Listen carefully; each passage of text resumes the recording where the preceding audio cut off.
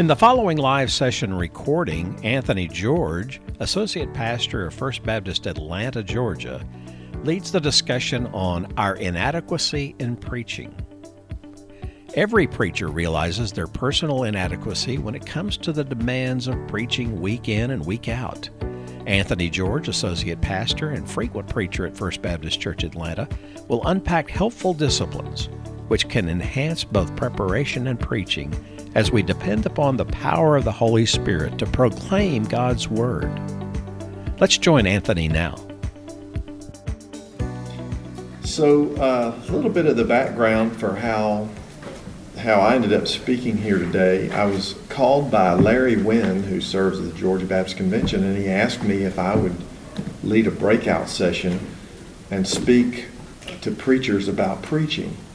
I said, "Oh no, I'm not the guy for that. I've never spoken to preachers about preaching. I mean, I love to preach, but talking to people who do it and offering anything of value, I don't feel I'm your man for that." And he said, "Well, let's talk through this." And so we had a little counseling session over the telephone. And he said, "Why wouldn't you feel you had anything to offer?" I said, "Because I've always struggled with a sense of inadequacy as a preacher.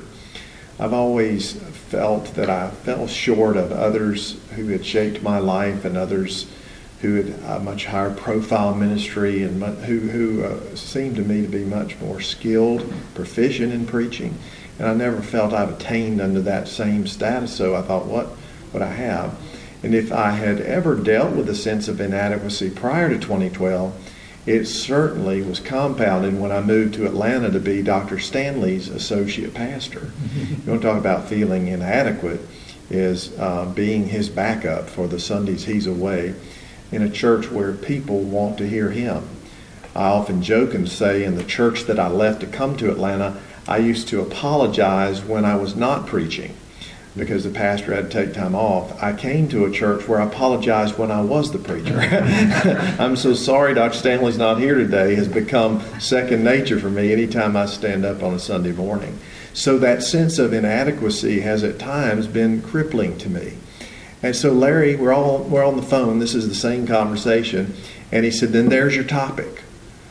Do you think you're the only preacher who wrestles with inadequacy?" I said, "Well, if you put it that way, I'm sure there are others who struggle with those feelings." He said, "Then talk about that."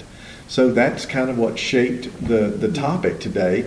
And I can tell you, I feel very adequate speaking about inadequacy, okay? So what I want to do is to just kind of walk through several key points about the subject of feeling inadequate as a preacher. And this is a much smaller group than we had at the first time. I want you to feel free to raise your hand or to ask a question or to stop me if there's a point you want us to talk about a little more or a point that I need to repeat. We can certainly do that. One thing I want you to think about at the outset is in what good company we are when we feel inadequate to do God's work. If there's one thing we see when we survey the Bible and we see these recorded accounts of God calling men to serve him and to be his prophet or his leader for his people, it's not uncommon for them to object with their reasons for which they're not qualified to do it. And what comes to my mind first is the call of Moses. When Moses basically tried to talk the Lord out of calling him to do it, he gave him all the reasons why he was incapable of leading the people and certainly of being God's spokesperson before the people. And there are other instances we could talk about from Scripture. So, if I'm wrestling with my own sense of inadequacy, which I have felt from around 16 or 17 years of age when I first started sensing a call to preach, I'm now 50, I still deal with it. I am glad to know that God cared enough to record accounts in the Word that I can turn to that are where the accounts are unfiltered, and we see many people who've come before us have wrestled with this. Lord, this is bigger than my ability to handle. So that it's out of that context that I want to share with you today. The first thing I want to say is that inadequacy, when it comes to our preaching, can really be a gift from God because it forces us to depend on God. If you're jotting it down, it would just be this: my inadequacy forces me to depend upon God. I think when a preacher loses his sense of personal inadequacy, then he's probably in a dangerous place. In other words, maybe he's come to a place where he feels like he's gotten this thing down. You know, I'm good at this, I've learned the trade. And the problem with that is when a man of God feels like he's got it down and he's perfected the craft, then where's the need for God when you feel that confident in your ability to preach? Inadequacy is a wonderful gift to keep us dependent upon God for what we do as preachers. So here's a great foundational text for what we're talking about today. It's 1 Corinthians chapter 2. And it's the first 5 verses where Paul says, "Brethren, when I came to you, I did not come with excellence of speech or of wisdom, declaring to you the testimony of God. For I determined not to know anything among you except Jesus Christ and Him crucified. I was with you in weakness and fear and in much trembling, and my speech and my preaching were not with persuasive words of human wisdom, but in demonstration of the Spirit and of power." And he says in verse number 5 of 1 Corinthians 2, the goal of that was that your faith should not be in the wisdom of men, but in the power of God. And so it's a great reminder there of Paul's understanding that the importance of allowing God to be magnified above and beyond any personal charm or skill or ability of the communicator, the preacher. It means that we want people's faith to be directed towards God and not misdirected towards the vessel of God, the messenger of God. I think it's interesting that he says, I didn't come to you with excellence of speech, nor with loads of wisdom. But listen to the way Paul described his ministry in Corinth. He said in verse 3 of chapter 2, I came in weakness, I came with a lot of fear, and he even says with much trembling. That's him writing, describing his own recollection of his personal sense of inadequacy in ministry when he was preaching to the Corinthians and founding this church to which he's writing. Now, add to this, in the 2 Corinthian letter, Paul even quotes what some of his critics said about him.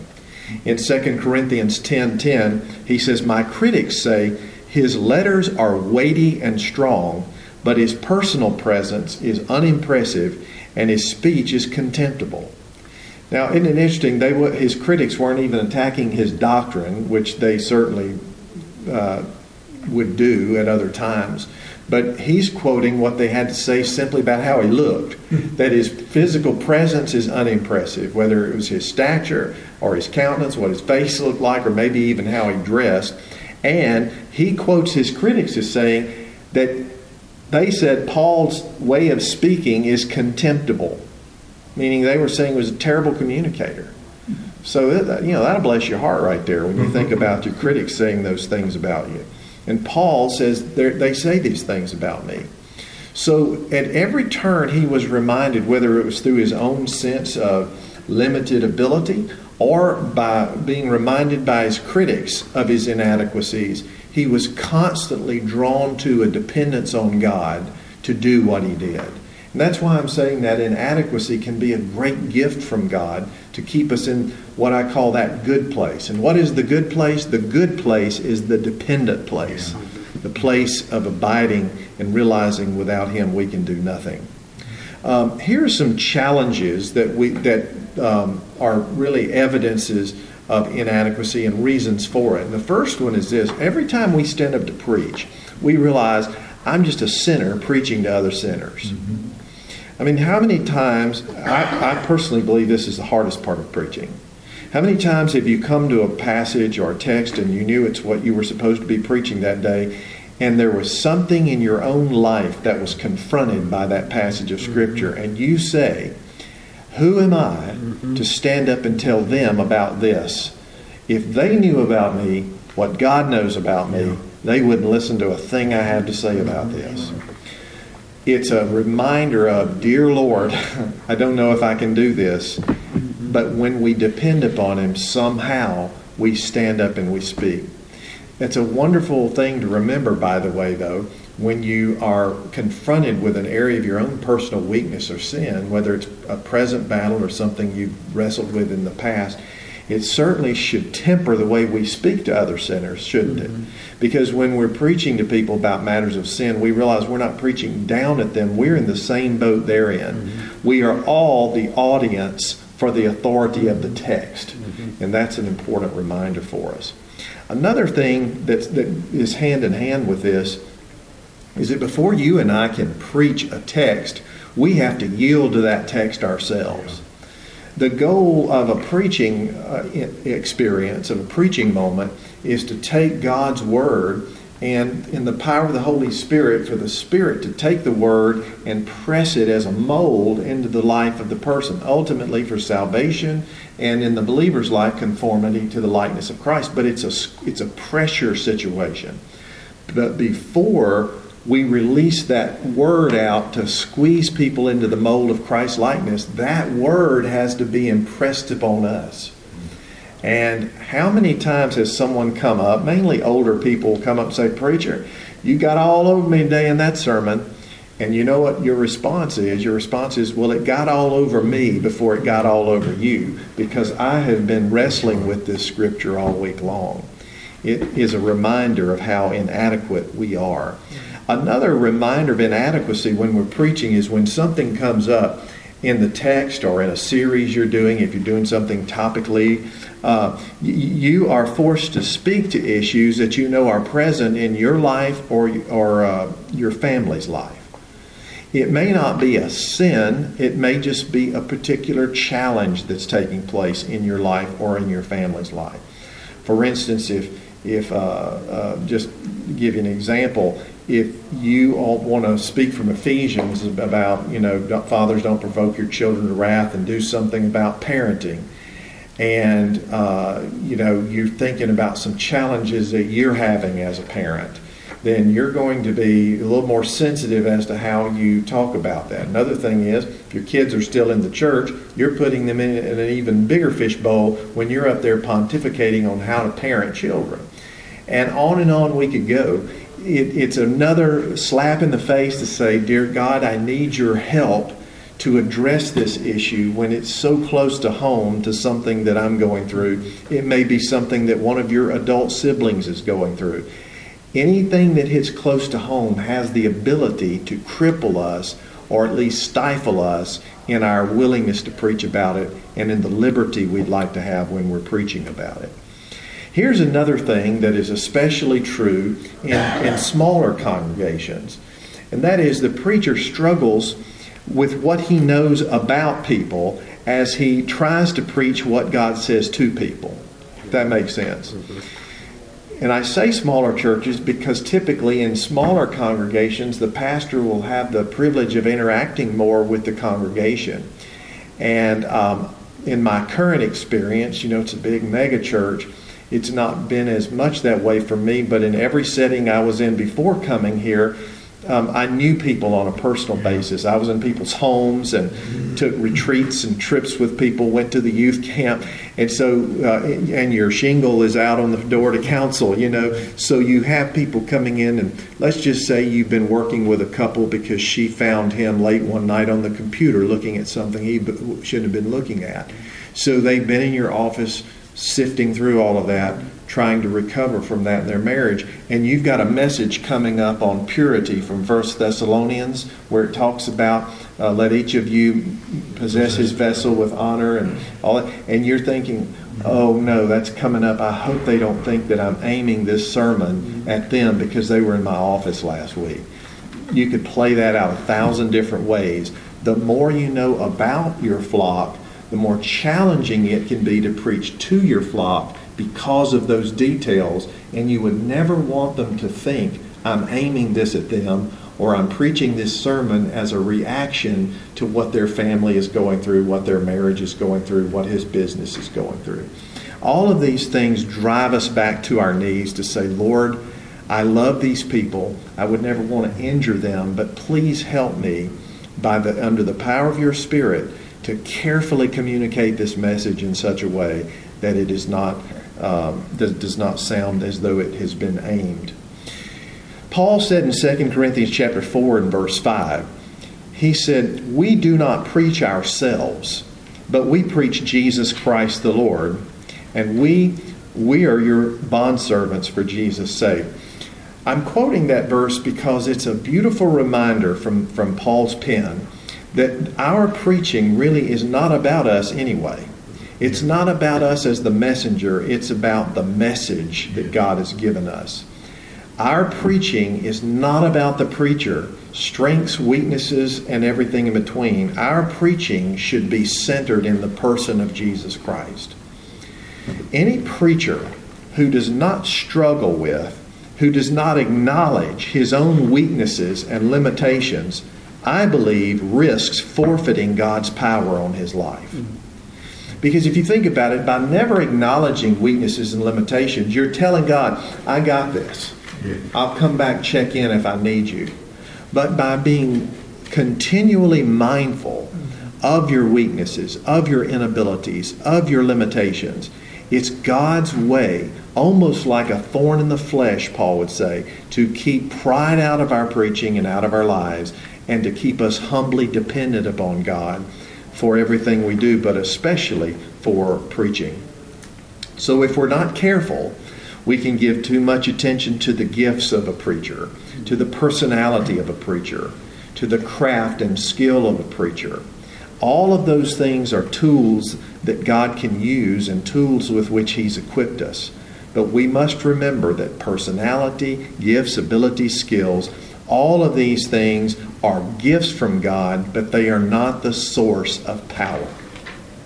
The power comes from the Holy Spirit.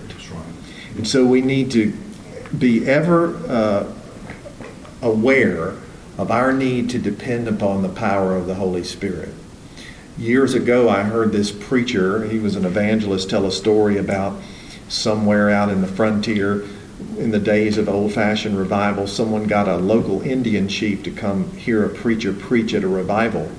And the preacher stomped and snorted and spit and jumped up and down and screamed and called people to salvation.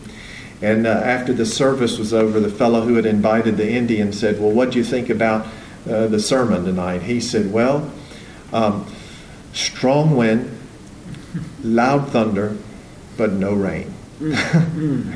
And, you know, it's a simple story, but I've never forgotten that illustration.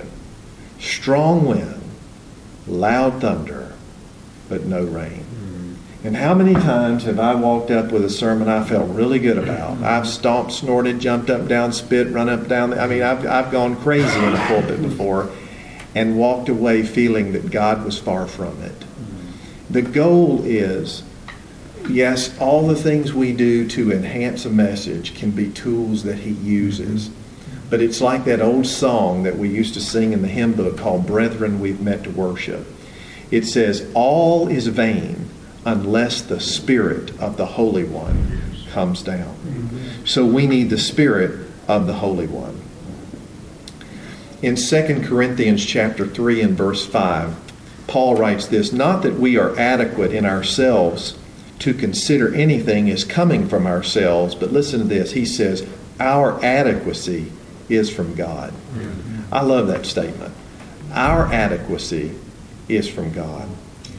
I think God takes great pleasure in the preacher, His called servant, saying, "Lord, I am inadequate to do what you've called me to do, but my adequacy comes from you." Amen. I am inadequate, but you are fully adequate. That's the beautiful tension of a Spirit-dependent preacher. A warning, somewhat out of context, because it's in the context of restoring someone who has fallen and wants to be forgiven.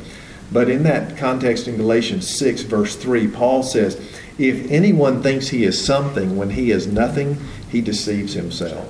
Amen. And how many preachers have you seen that have a little strut in their step, that just get a little bit too cocky for their own good? I have a friend who pastors a church north of Atlanta, and I've known him for about 15 years. And he's pretty outspoken. Just when he and I visit, and he's several times he's mentioned a a preacher. He said, I know, I saw so-and-so at this conference. And he said, Anthony, I'm telling you what, I believe he'd sign his own Bible. I've never forgotten him saying that. But just, and I would never want to judge anybody by how they look or how they walk. And I'm sure people have judged me. But here's what we need to remember. If we get to thinking we're something, when God knows we're really nothing apart from Him, then Paul said in Galatians, we're just deceiving ourselves. Jesus said, apart from me, you can do a lot. Apart from me, you can do some things. No. Apart from me, how much can you do? He said, you can do nothing. So that's why I'm saying today that when you and I wrestle with this inadequacy, what a gift from God it can be as His reminder, depend on me, lean on me, be desperate for me.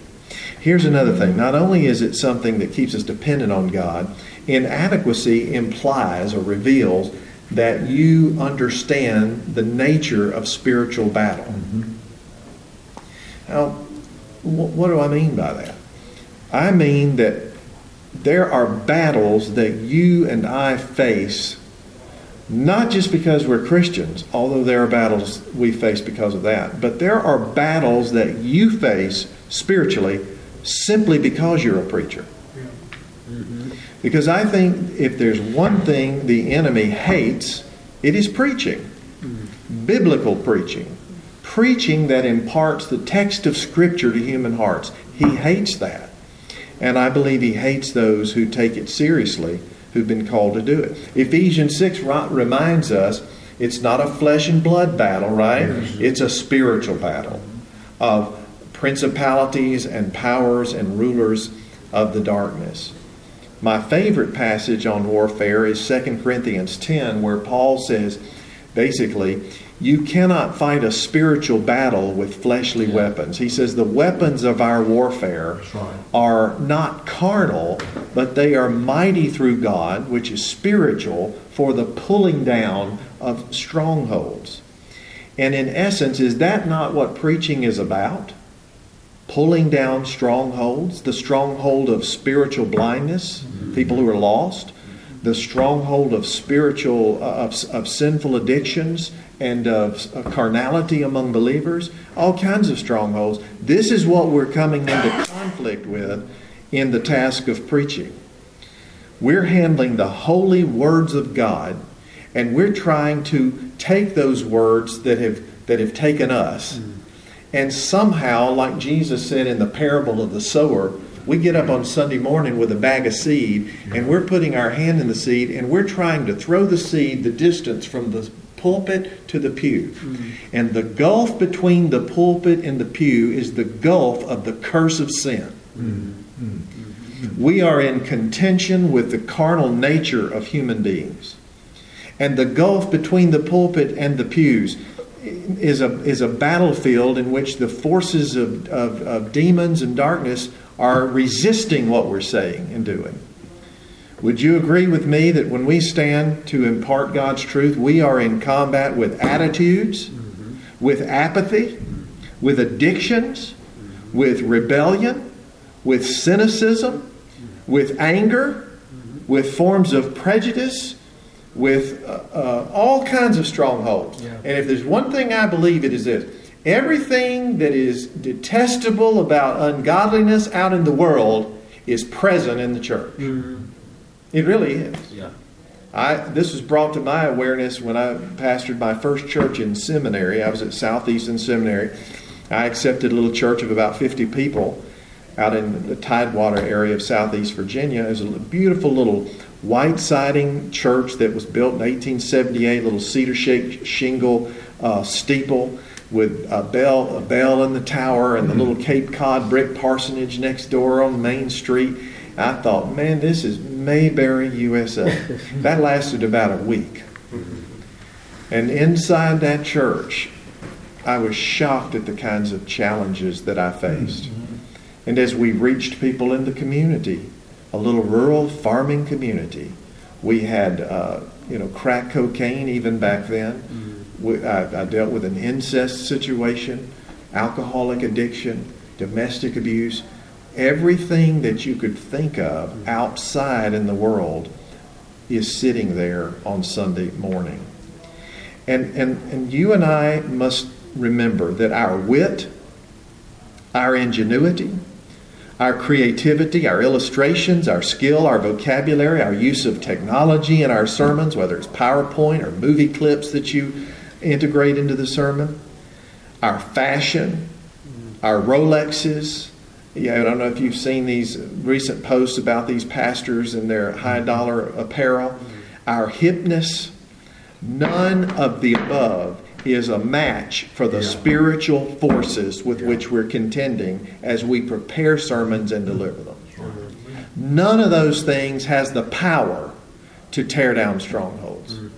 Only the Spirit of Almighty God. So here's the thing. We are in a battle when it comes to our preparation.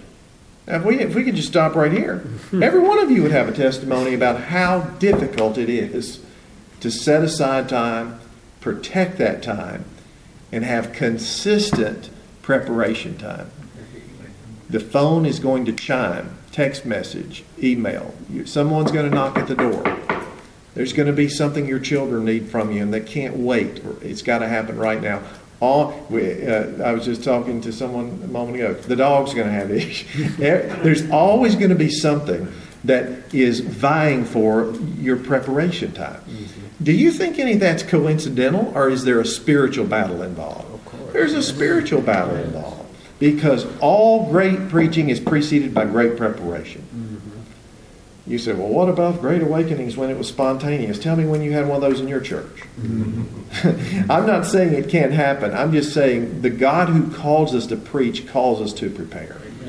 Not only that, but there's a battle for the preacher's thoughts, his concentration. I mean, how many things in a given day does your mind get clouded by?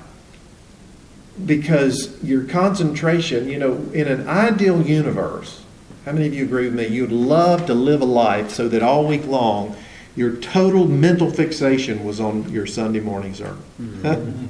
That nothing competed for that. That sermon was owning you. And by Friday it had become a part of your very being because your concentration had been unbroken. Well, I know that's not reality. And you've got to be available to church members, to family, and to other pressing needs. But I am telling you, Satan turns up the heat by distracting your concentration from preaching, because he knows what happens when an anointed servant preaches. And here's the third thing. Not only is there a battle over my preparation, a battle over my concentration, but that battle reaches its fever pitch in what we call the moment of truth, the morning sermon, the sermon event. How many of you know it's happened on Saturday night? You got the sermon ready, and Saturday night something breaks loose. What about Sunday morning? You ever had a World War III in your household on a Sunday morning? Your church members talk about it, but it happens to preachers too, doesn't it? And you know what I found? It can break loose in the parking lot when somebody comes and gets up in my face between the car and the front door and puke all over me about something they're upset about at the church. And all of a sudden, that joy that I had to deliver that message, I can't see past the complaint or the grievance. And that doesn't happen all the time, but if you've pastored very long, it's happened to you. It's happened in the hallway where a deacon comes up and says, I got to talk to you right now. And you're like, well, can't you wait until, after the sermon? No, we got to talk right now. And how many of you have been sitting there in the service and the battle breaks out in the service, whether it's a sound feedback that they can't get under wraps, or in my last church in Florida, I don't know why, but it just, every time the wind would blow and lightning would strike nearby, the power in our whole part of Winter Park would go out. I can't tell you how many times it happened on a Sunday morning. So the lights are out, no PA system, everybody's, and of course the humidity's building moment by moment, the heat. That happened so many times on a Sunday morning, right when the choir was singing. I said, Lord, couldn't you, is there any way this could have been? But you have to move through those times. I guess what I'm saying is there's not room for coincidence when it comes to all the obstacles that you and I climb over to get a sermon ready and to deliver it to the people on Sunday or whenever you meet. This is warfare. Remember this. Just because there are people who attract big crowds does not necessarily mean people are getting set free. The effectiveness of an entertaining and inspiring service may get the staff members and the pastor giving each other high fives, but it does not necessarily mean a life was changed. That's right. The message that is perfectly crafted, impeccably delivered, is not a guaranteed chain breaker for somebody's destructive habit. Be careful about resting in your methods, in your weekly habits, and in your routines, and in your feeling that you brought a good one that day. Ultimately, it's about God's power. Right. And a very convicting passage for me is Matthew 17, where there was this man whose son was demon-possessed. And you remember the story? He said, my son is often thrown into the water, thrown into the fire. And by the way, I took him to your disciples, and they didn't do a thing for him. And Jesus said, how long am I going to have to put up with this? And Jesus said, come out of it. It came out right there. And I wonder if there were people who've come into my services whenever I've preached, and they would say to Jesus, I went and heard one of your young men preach. I went and heard that 50-year-old preacher at First Baptist preach, taking Dr. Stanley's place when he's out. I went and heard him, but he didn't do anything for me. Like the disciples. And see, what I want to do is I want to be so inadequate that I'm out of the way for him to be adequate. Because I'm telling you, when he says come out, it comes out. I say come out, maybe not, like the disciples. But when Jesus speaks the word, the demons have to flee. So my goal is to get God on my preaching. And feeling inadequate and acknowledging that humbly and dependently, that's, I believe, very important. I happen to believe that preaching is one of the greatest acts of faith that you and I can exercise. Because think about it. How many times have you either had the time you wanted, or maybe even more appropriately, not had the time you wanted getting it ready? And you're standing there and it's almost time for you to stand up. You're singing, the worship's going on, choir, praise band, whatever you have. And you say in your spirit to God's Spirit, Lord, if you don't do this, it's not going to happen. That's right. Now, as uncomfortable as that can feel, I believe that's just where we need to be. That's right. God, if you don't do this, it won't be done. That's good. Here's another thing I want you to jot down. Inadequacy must never become an excuse for stagnation. An excuse for stagnation. And what do I mean by that? Well, one of the risks of getting too comfortable talking about and thinking about your limitations, my limitations, is that if we're not careful, a certain fatalism can set in. We get this little humble pie talk. Oh, well, Lord, you know my limitations, and I'm fully aware of them, and you knew me when you called me, and I know I'm not the best preacher out there, and I'm just a little country preacher, and Lord, I'm not as good as so-and-so, and I'm just going to do the best I can do, and Lord, it is what it is, and I'll leave the rest up to you. Now, that sounds humble, and it can be humble.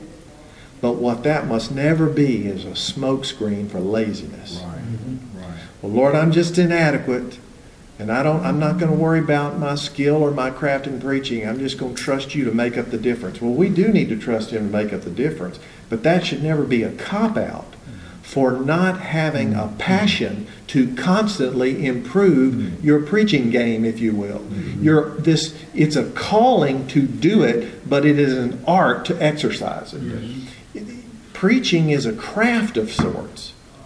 I mean, we don't argue with anyone else who says God's called them to do something and it's called a craft or an art in what they do. It's beautiful when it's an art, but we must have a commitment to keep raising the bar on our own preaching. So when does that ever stop? When you stop preaching. Yep. And when do you ever stop preaching? Well, I hope it's when you're no longer capable of moving your mouth. But as long as you can move your lips and bless some people with an open Bible and a hot heart for God, you ought to be preaching somewhere where God can use you. So here's the thing. You would agree with me as believers. no matter how long you've been saved, you never stop growing, true or false, Right. True.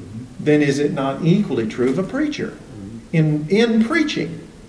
I don't believe we ever stop growing as communicators.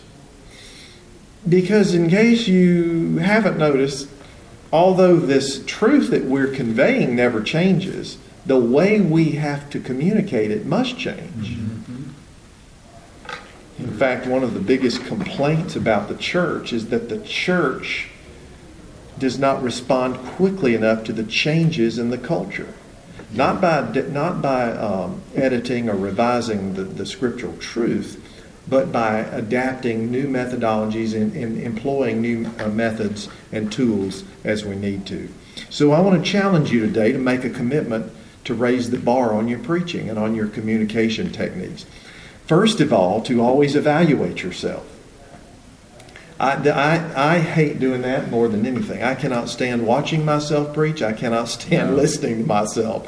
I don't like it, but I force myself to do it. And you know, somebody's out there critiquing something about your delivery. I had a man in my last church say, "Do you know that you look to your right hand 34 times and you only look to your left 12 times?" He sat there and counted the number of times. Now that church, we had multiple services, and so it would load in. The door was over here on the right, so that it would load in from the right side, and this side would be empty a lot of times. So the pulpit wouldn't move. So of course I was looking over here more, but I had to be mindful that when I'm up on the mag screens, a lot of people are watching me on the screen, and I'm constantly doing this. I had to be mindful of how it came across. Well, I didn't really appreciate the comment at the time, but it's little things like that that can become a distraction to somebody who wants to hear the message. You know, in preaching class, I remember they talked about preachers jingling their keys and coins in their pocket when they're up there preaching. There are those kinds of things that you want to constantly be thinking about to eliminate a distraction from the message that you're trying to get out. I am purposing in my heart continually to become more effective. I don't know that I'm becoming more effective, but I want to, because it's something God has called me to do. Why would I not want to continually be growing in my ability to do that with His help? Here's some pitfalls is when I'm too comfortable with where I am in my preaching, where I just feel like, okay, I've got this, I'm pretty good. Or when you get too satisfied with your knowledge of Scripture. Or when you rely too much on wells that you've already dug. Yeah. And by that I mean sermons you've preached and filed away for later retrieval. You come across a text, just say you just come across Ephesians chapter 2 and you say, well, I preached on that several years ago. I'm just going to pull that outline out. Don't. Pull the outline out, review the outline, but why not ask God, speak to me in a fresh way over this passage? Don't just settle for something you did years ago on that. And to me, when I left my previous church to come here to First Baptist Atlanta, I had 15 years of digitally, cataloged outlines and sermons. And I made a deliberate decision that I did not want to simply retrieve those sermons from a previous, ministry environment. I wanted to draw off what I had gleaned, what I had learned, but I wanted God to give me a freshness to revisit the text, to let the Holy Spirit draw out any fresh insights He would like for me to have, and also to remember this, that the sermon is not simply about the timeless text, the authoritative text. The sermon is crafted around the audience who will be listening to it. Mm-hmm. It's just like when Paul went to the synagogue, he preached differently than he preached on Mars Hill. So the sermon is shaped by the context in which you preach it. So the context of the church in Florida is much different than a context of a First Baptist Church of Atlanta. So I might have relied on some nuggets, as I would say, some insights from previous studies, but I have not preached anything here, and that's not a boast in any way. It's just a resolve that I've had. I don't want to rely on wells I've already dug. I want to get fresh insight for a fresh context for me. Stagnation is when you stop growing, when you stop working on it, when you lose your passion for a fresh touch of God, the fresh word from God, a fresh approach to the sacred text. Now I'm going to say something to you. Please, please, please, please, please do not get out of the Bible preaching business. Because fewer and fewer pastors are preaching. I don't mean you have to preach an expository sermon, verse by verse through a book of the Bible. But I do believe in textually driven messages, because if God's Word is the power, if God's Word is the seed, how can I improve upon the power of God, the Word of God, by anything I have to say in its place? So I just challenge us to stay linked to this as the driving force and as the content, the major content in preaching is the authoritative text. Okay, so here's what my desire to grow has led me to do, and what it should lead all of us to do. First one is to read books about preaching. I don't mean, read a book a week and not even a book a month, but what about a couple of books a year that you could just break apart, even some classic works on preaching. One of my favorites is a book by John Stott called Between Two Worlds. And it's really a classic. Another one is a book by Haddon Robinson called Biblical Preaching. That's really a standard. For years it was the standard in evangelical seminary homiletics classes.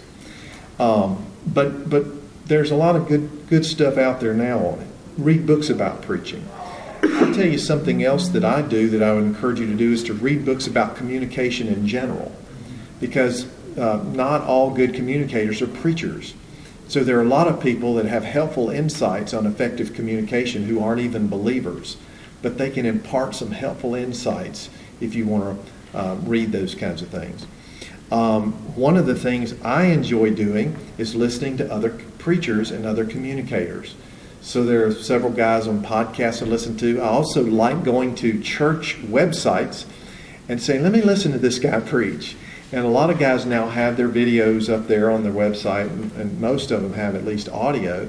And I enjoy just hearing from people. Somebody will say, have you heard so-and-so? And I'll say, no, I've never heard that person. Mm-hmm. And I like to just pull the website up, and if I can find, I get blessed by hearing them. I hear good things, and then I can say, maybe I wouldn't have done it that way. But it challenges you to listen to other people.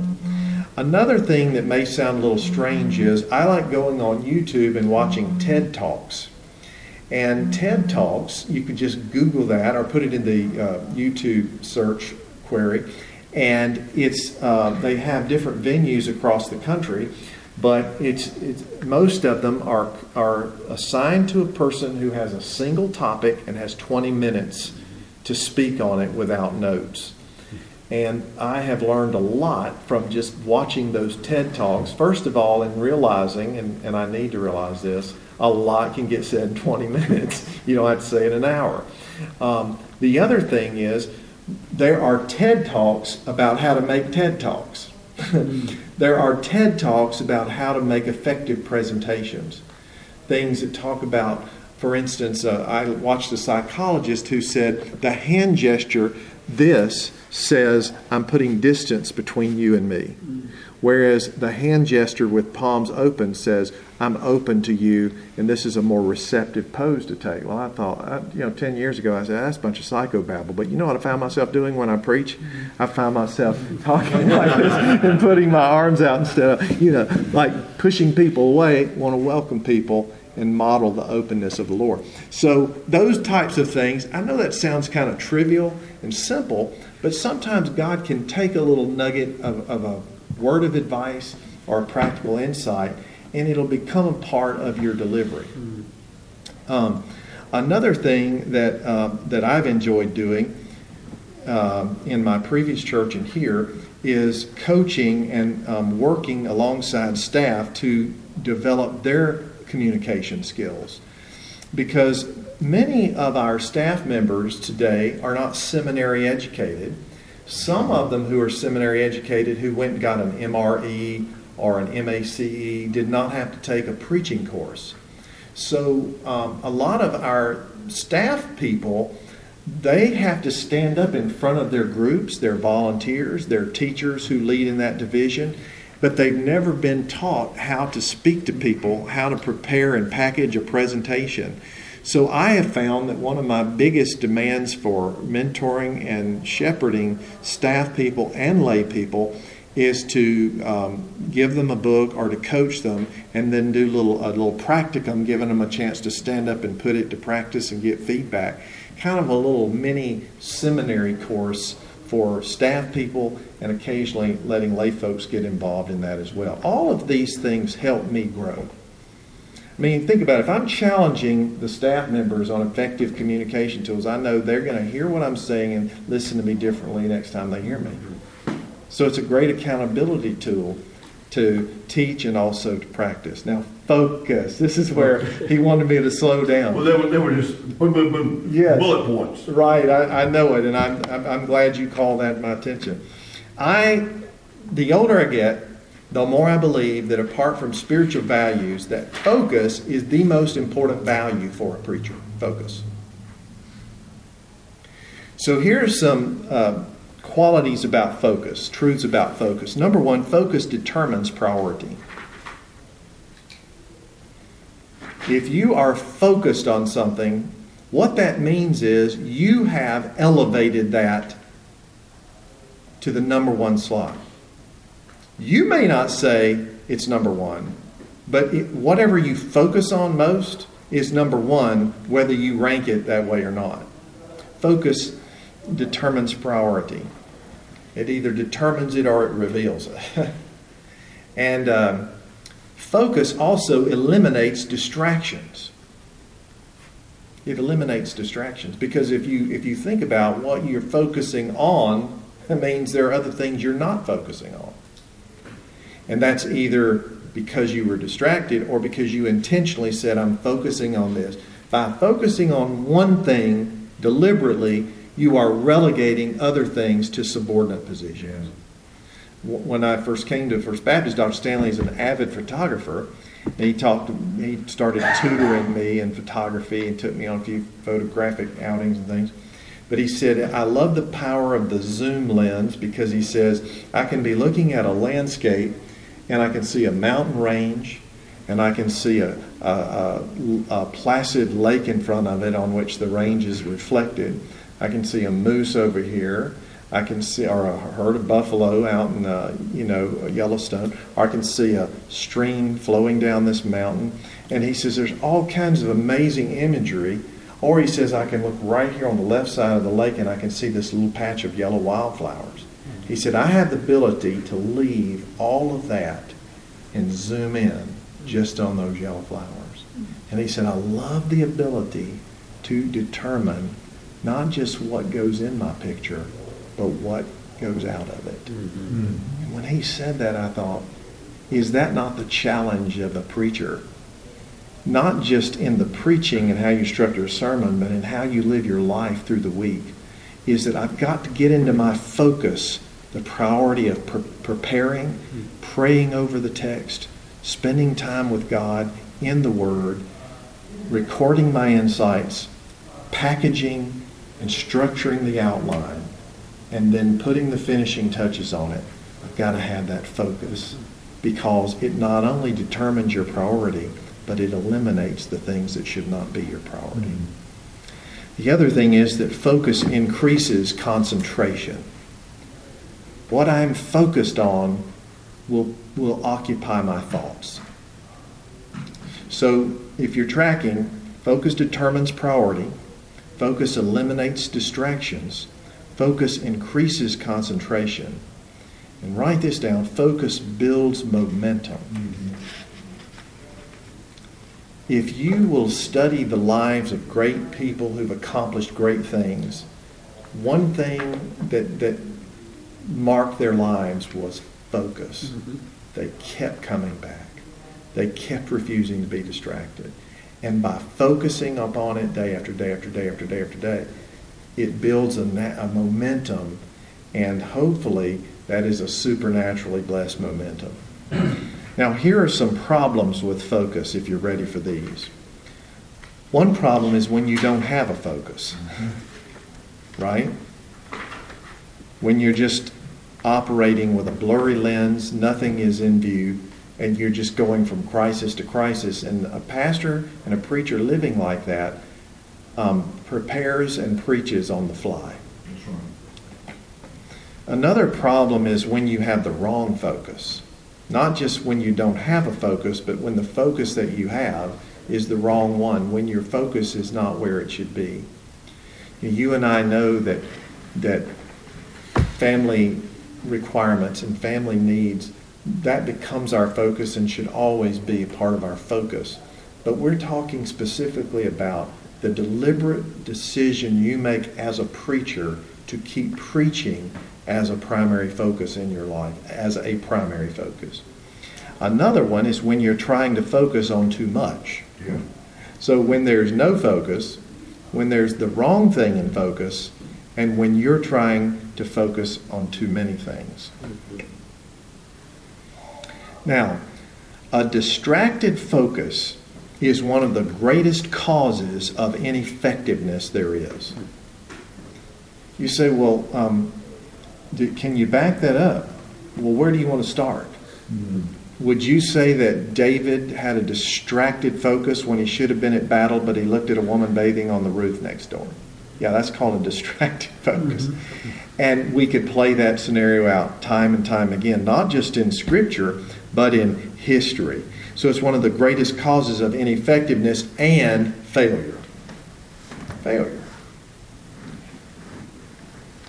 If we were to assess both ineffectiveness and failure in a pastor's life, in a church's life, you could even take this outside and put it in the corporate world. Many times it can be traced back to a distracted focus. Now, to kind of wrap things up and then open it up for a little interaction Q&A, what I thought I would do is to highlight 3 resources for you that, and you know, everybody's got a book they want you to read, so the last thing I want you to do is just think I'm standing here trying to give you more busy stuff to take care of. But several years ago, I went to Florida on a little getaway, and it was kind of an unplanned thing, but I went. And I ended up in Sarasota, and I went to a Barnes & Noble near the hotel where I was staying. And I went over to the business section, and I'm not one of these. I like to read books about theology. I like to read exegetical commentaries. And I like books about prophecy, and I also like reading about politics and American history. So I'm not going to go over and check out business books very much. But I saw this was over here on the shelf, and I just, I don't want, God didn't tell me to go over there. But I went over there, saw this book, it's the last one of its kind. I pulled it out, it's called The One Thing. And I want to recommend this to you if you would enjoy being challenged a little bit. This book is written by the co-founder of Keller Williams Realty. His name is Gary Keller. I believe he's a Christian, don't know that. He makes a few references to faith. But the principle in this book is all about, as a person, you finding out and determining what your one thing is. Obviously, all of us will have many things to which we devote our time, energy, and attention. But if you had to narrow down to say this, like remember what Paul said, this one thing I do? Mm-hmm. What would be this one thing for you? If we just backed up and we just said, we're going to decide today, preaching will be my one thing. This book tells you how to begin thinking about preaching as your one thing. He doesn't talk about preaching, that's how you would apply it. So he talks about how to structure your time around that one thing, how to help other people around you understand that is your one thing. But I am telling you that if you're called to preach and you don't make preaching your one thing, someone else will determine what your one thing is. That's right. That's good. That's good. You decide it, or it will be decided for you. And if you want to take your preaching ability with God's help to the next level, you've got to decide that it's going to be a priority. Who was the author again? His name is Gary Keller. Thank you. Yeah, and it's just called The One Thing. And Levi Skipper was in this session in the morning, and he told me something I didn't even know, that Keller has a One Thing podcast now, where he features different entrepreneurial leaders and business leaders who talk about the power of focus in a leader's life. You say, well, it's not so scriptural and biblically based. Well, it may not be. I don't know. I'll have to check out the podcast. But I didn't see anything in this that gave me a check in my spirit. It just made me to want to be more passionate about protecting my sermon preparation and prioritizing preaching in my life. Okay. The second book is this. This is an old copy. The new one is yellow. It looks different, but I like hanging on to my original. This is called Secrets of Dynamic Communication, and it's by Ken Davis, who's a Christian comedian. I don't know if you've ever heard of Ken, but he was kind of the John the Baptist for Tim Hawkins and John Crist. He kind of led the way in Christian comedy, but he's still around, and he's moved more from comedy into coaching people, especially church leaders, on becoming better communicators. I will tell you this. If you just want an easy read that is one of the easiest books to apply to preaching, this I would say above all else. I believe so much in this. These are on back order everywhere. Amazon only had 4 copies. I tried to order enough copies to bring and give to you. That's how much I believe in this. And we, even his organization has had to order a reprinting of the book. If I get the copies I've asked Ken Davis to send me, I want to send you one free. If you want it, I'll send you one free of charge, because I just took our entire discipleship pastoral staff through this, and they ate it up. Even our youth pastor says, why didn't I have this book in seminary? This is the best guide for how to prepare a message. He does not get into exegeting the text, hermeneutics, all those kinds of things you need to look at a passage. But he does talk about how to effectively structure it with focus. And his whole premise is you must summarize the essence of your message in one sentence. Everything that you're going to say in that sermon must be distilled into one overarching thematic sentence. And if you've ever taken preaching, Haddon Robinson says the same thing about the text. You have an exegetical idea or central idea, one sentence, then you can convert that to a sermon idea. But if you just want to get out of the weeds, this one, I say go for it, and I'll send it to you. Here's the last one, and then I'll be done. This is called The Big Idea by Dave Ferguson. And there's another book that's very similar to The Big Idea by Dave Ferguson, and it's called Sticky Church. And it's by a guy named Larry Osborne out in California. This Dave Ferguson pastors up in the Chicago area. What is this about? Well, you know how one thing, focus, right? One sentence, focus. Big idea, focus. What these have in common is getting a laser sharp focus. And when he opens this book, he talks about how in the history of our churches, we have built our churches upon multiple programs that present multiple truths to different age groups every Sunday.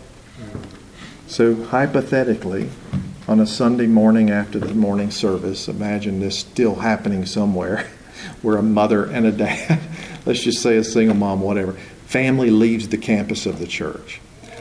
Kids in the back seat, what did you all learn today? Well, the third grader was in Sunday school. They had a truth presented in there. Then went to children's church, had a different scriptural passage and truth in there. The middle schooler went to middle school Sunday school. Then youth church. There are 3 and 4 ideas now. Then the adults, they went to Sunday school somewhere. They were on Lifeway or Gospel Project or Life and Work or Explore the Bible. And then the preacher had a sermon, followed by the minister of music's little tirade on his little scriptural introduction, whatever he was going to talk about. You know what I'm saying? And then we showed a video on shoe boxes. And so just imagine all these competing ideas. And his thesis is that unless there was a clearly defined next step, then the next step of discipleship and growing closer to God died the death of competing ideas. So he said, how do we take all of that, lasso it together, and harness our entire Sunday morning experience around one big idea? From how we dress our ushers, to how we theme the graphics on the screen, to the curriculum that is studied in every age group. So that one big idea drives the day, and that big idea is determined by what the pastor's sermon is going to be. He talks about breaking it down with enough lead time to get staff together or lay leaders, whatever your church culture is, and they collaborate on helping the pastor determine the sermon series that's coming up. So you have to work a couple of months out to get the resources to put a creative team together. We actually started implementing this in my last church, and then I came to First Baptist, and it's not the proper setting to do it. But what I loved about it was it built a bridge between the pastor's message and everything that happened on campus that Sunday morning. Now, Osborne Sticky Church, his model is built upon the sermon being preached in the morning, and then all of the small groups through the week, their conversation and interaction in the curriculum was built upon what he preached that morning. Same idea, but it's about harnessing the focus. And guess what? When you know everybody's counting on you, guess what that forces you to? That forces you to be focused, to be prepared, and to work ahead of time. So these are just a few little tools that I thought I'd share with you. And I want to thank you for letting me give you an overview of inadequacy and how God can use it in your life as a preacher. Now I want to open the floor and see if there's if there are any questions any of you might have, or anything you'd like to add to what's been shared today. And it doesn't have to be about anything we've talked about now. You can ask me anything. Okay. When just being honest and transparent, when preaching becomes more of a burden, more of just weary, how do you regain the excitement, the joy, the passion? Does that make sense? Yes, it does. Well, my first knee jerk is, how much time have you taken off and when? Next question. Okay. All right. No, that's good. That's good. Yeah, really. Because I'm telling you, and I know this depends on the setting where you are, but your preaching is doomed to become a burden when you are no longer operating at your peak effectiveness just in your daily battle. And, the only way I think to hit refresh is to get away from church, away from home, if that's possible. And, Dr. Stanley used to talk about when he was in Atlanta, his first few years were rough and rocky, and he said, I hated the sight of the church. Now, that's strong when you say, I just don't even like driving up into the parking lot. And he bought a travel trailer. He said, I bought a cheap camper and parked it in my backyard. And he said, I'd drive it out to Stone Mountain, and I would go stay out there for about 5 nights at Stone Mountain. And he said, I would come back ready to preach.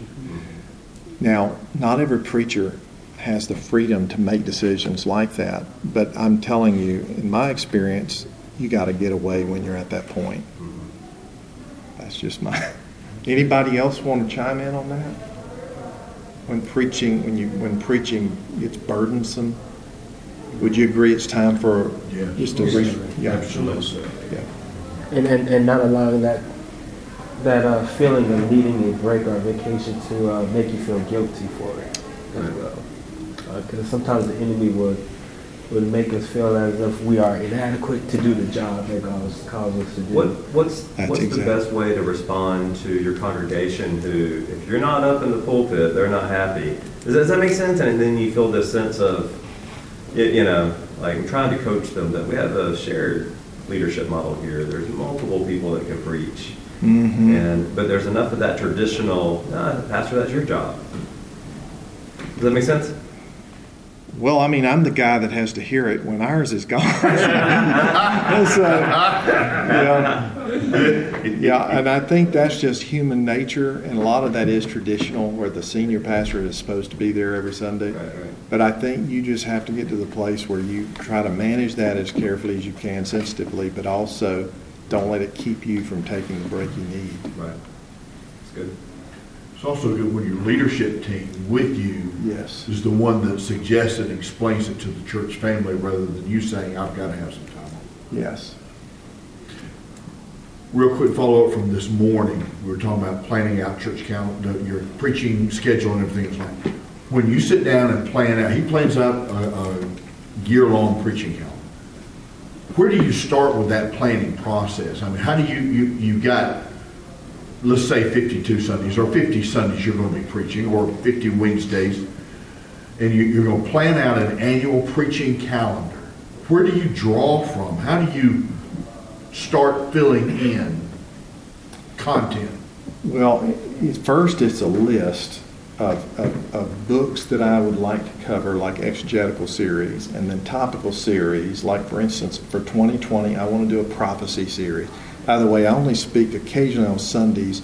I preach every Wednesday. So when he said that's my sermon mapping is more about Wednesdays, I usually don't get but about 2 weeks lead time on a Sunday sermon. Mm-hmm. So my focus is on Wednesdays.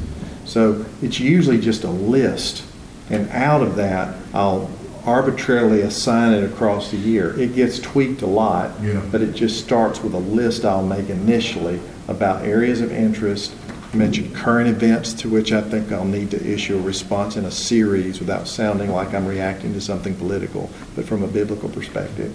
And then I was telling him another thing that I've learned to do more, instead of being like Moses, go up on the mountain and say, God, tell me what to preach. I do ask for his leadership, but I've learned to rely on team members to say, what do you all think would be a good series to bring to the church at this time? And how interesting to see how God uses the team members who really walk with him and whose finger is on the pulse of the church to speak into that as well. That's real helpful. Mm-hmm. Okay, the session in there is at 3, so we'll break. Brother Ray, I'll let you close, but I will linger in here if anybody would like to come up and speak to me privately. And also, if you want that Ken Davis book, I'll be glad to send it to you.